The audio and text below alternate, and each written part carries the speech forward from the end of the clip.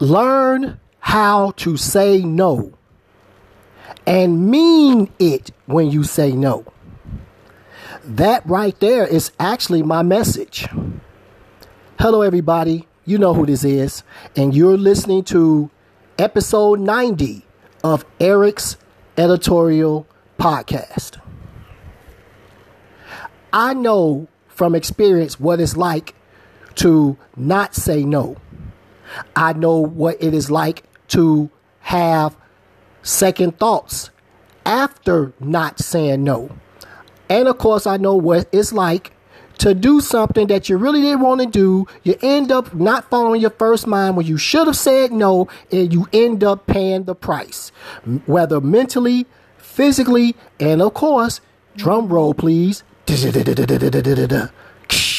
financially. Case in point, when someone tries to force your hand, it's something that you want to do, it's something that you prefer to do, but you have a higher priority that should come before anything and anyone else. That priority is yourself. For example, your employment. Ain't nobody keeping money in your pocket, nor is anybody putting money in your pocket.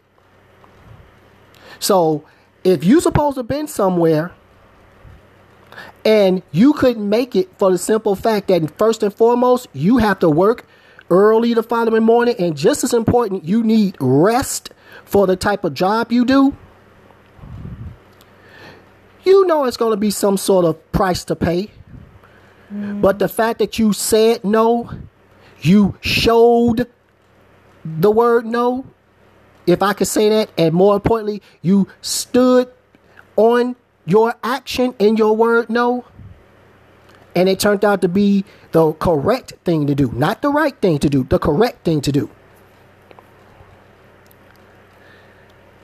Then just know that you're doing what you're supposed to do. Make yourself and only yourself a top priority. Because whether you choose to or not, you cannot take care of anyone else when or if you are in no position to properly and correctly take care of yourself. So, a word to the wise. If it looks like it's going to be a problem, consider yourself the problem solver. Just say no and mean it. And if they don't like it and they're offended, then hey, it happens. Life goes on, so shall I, and you will do the same. Trust me. Just say no.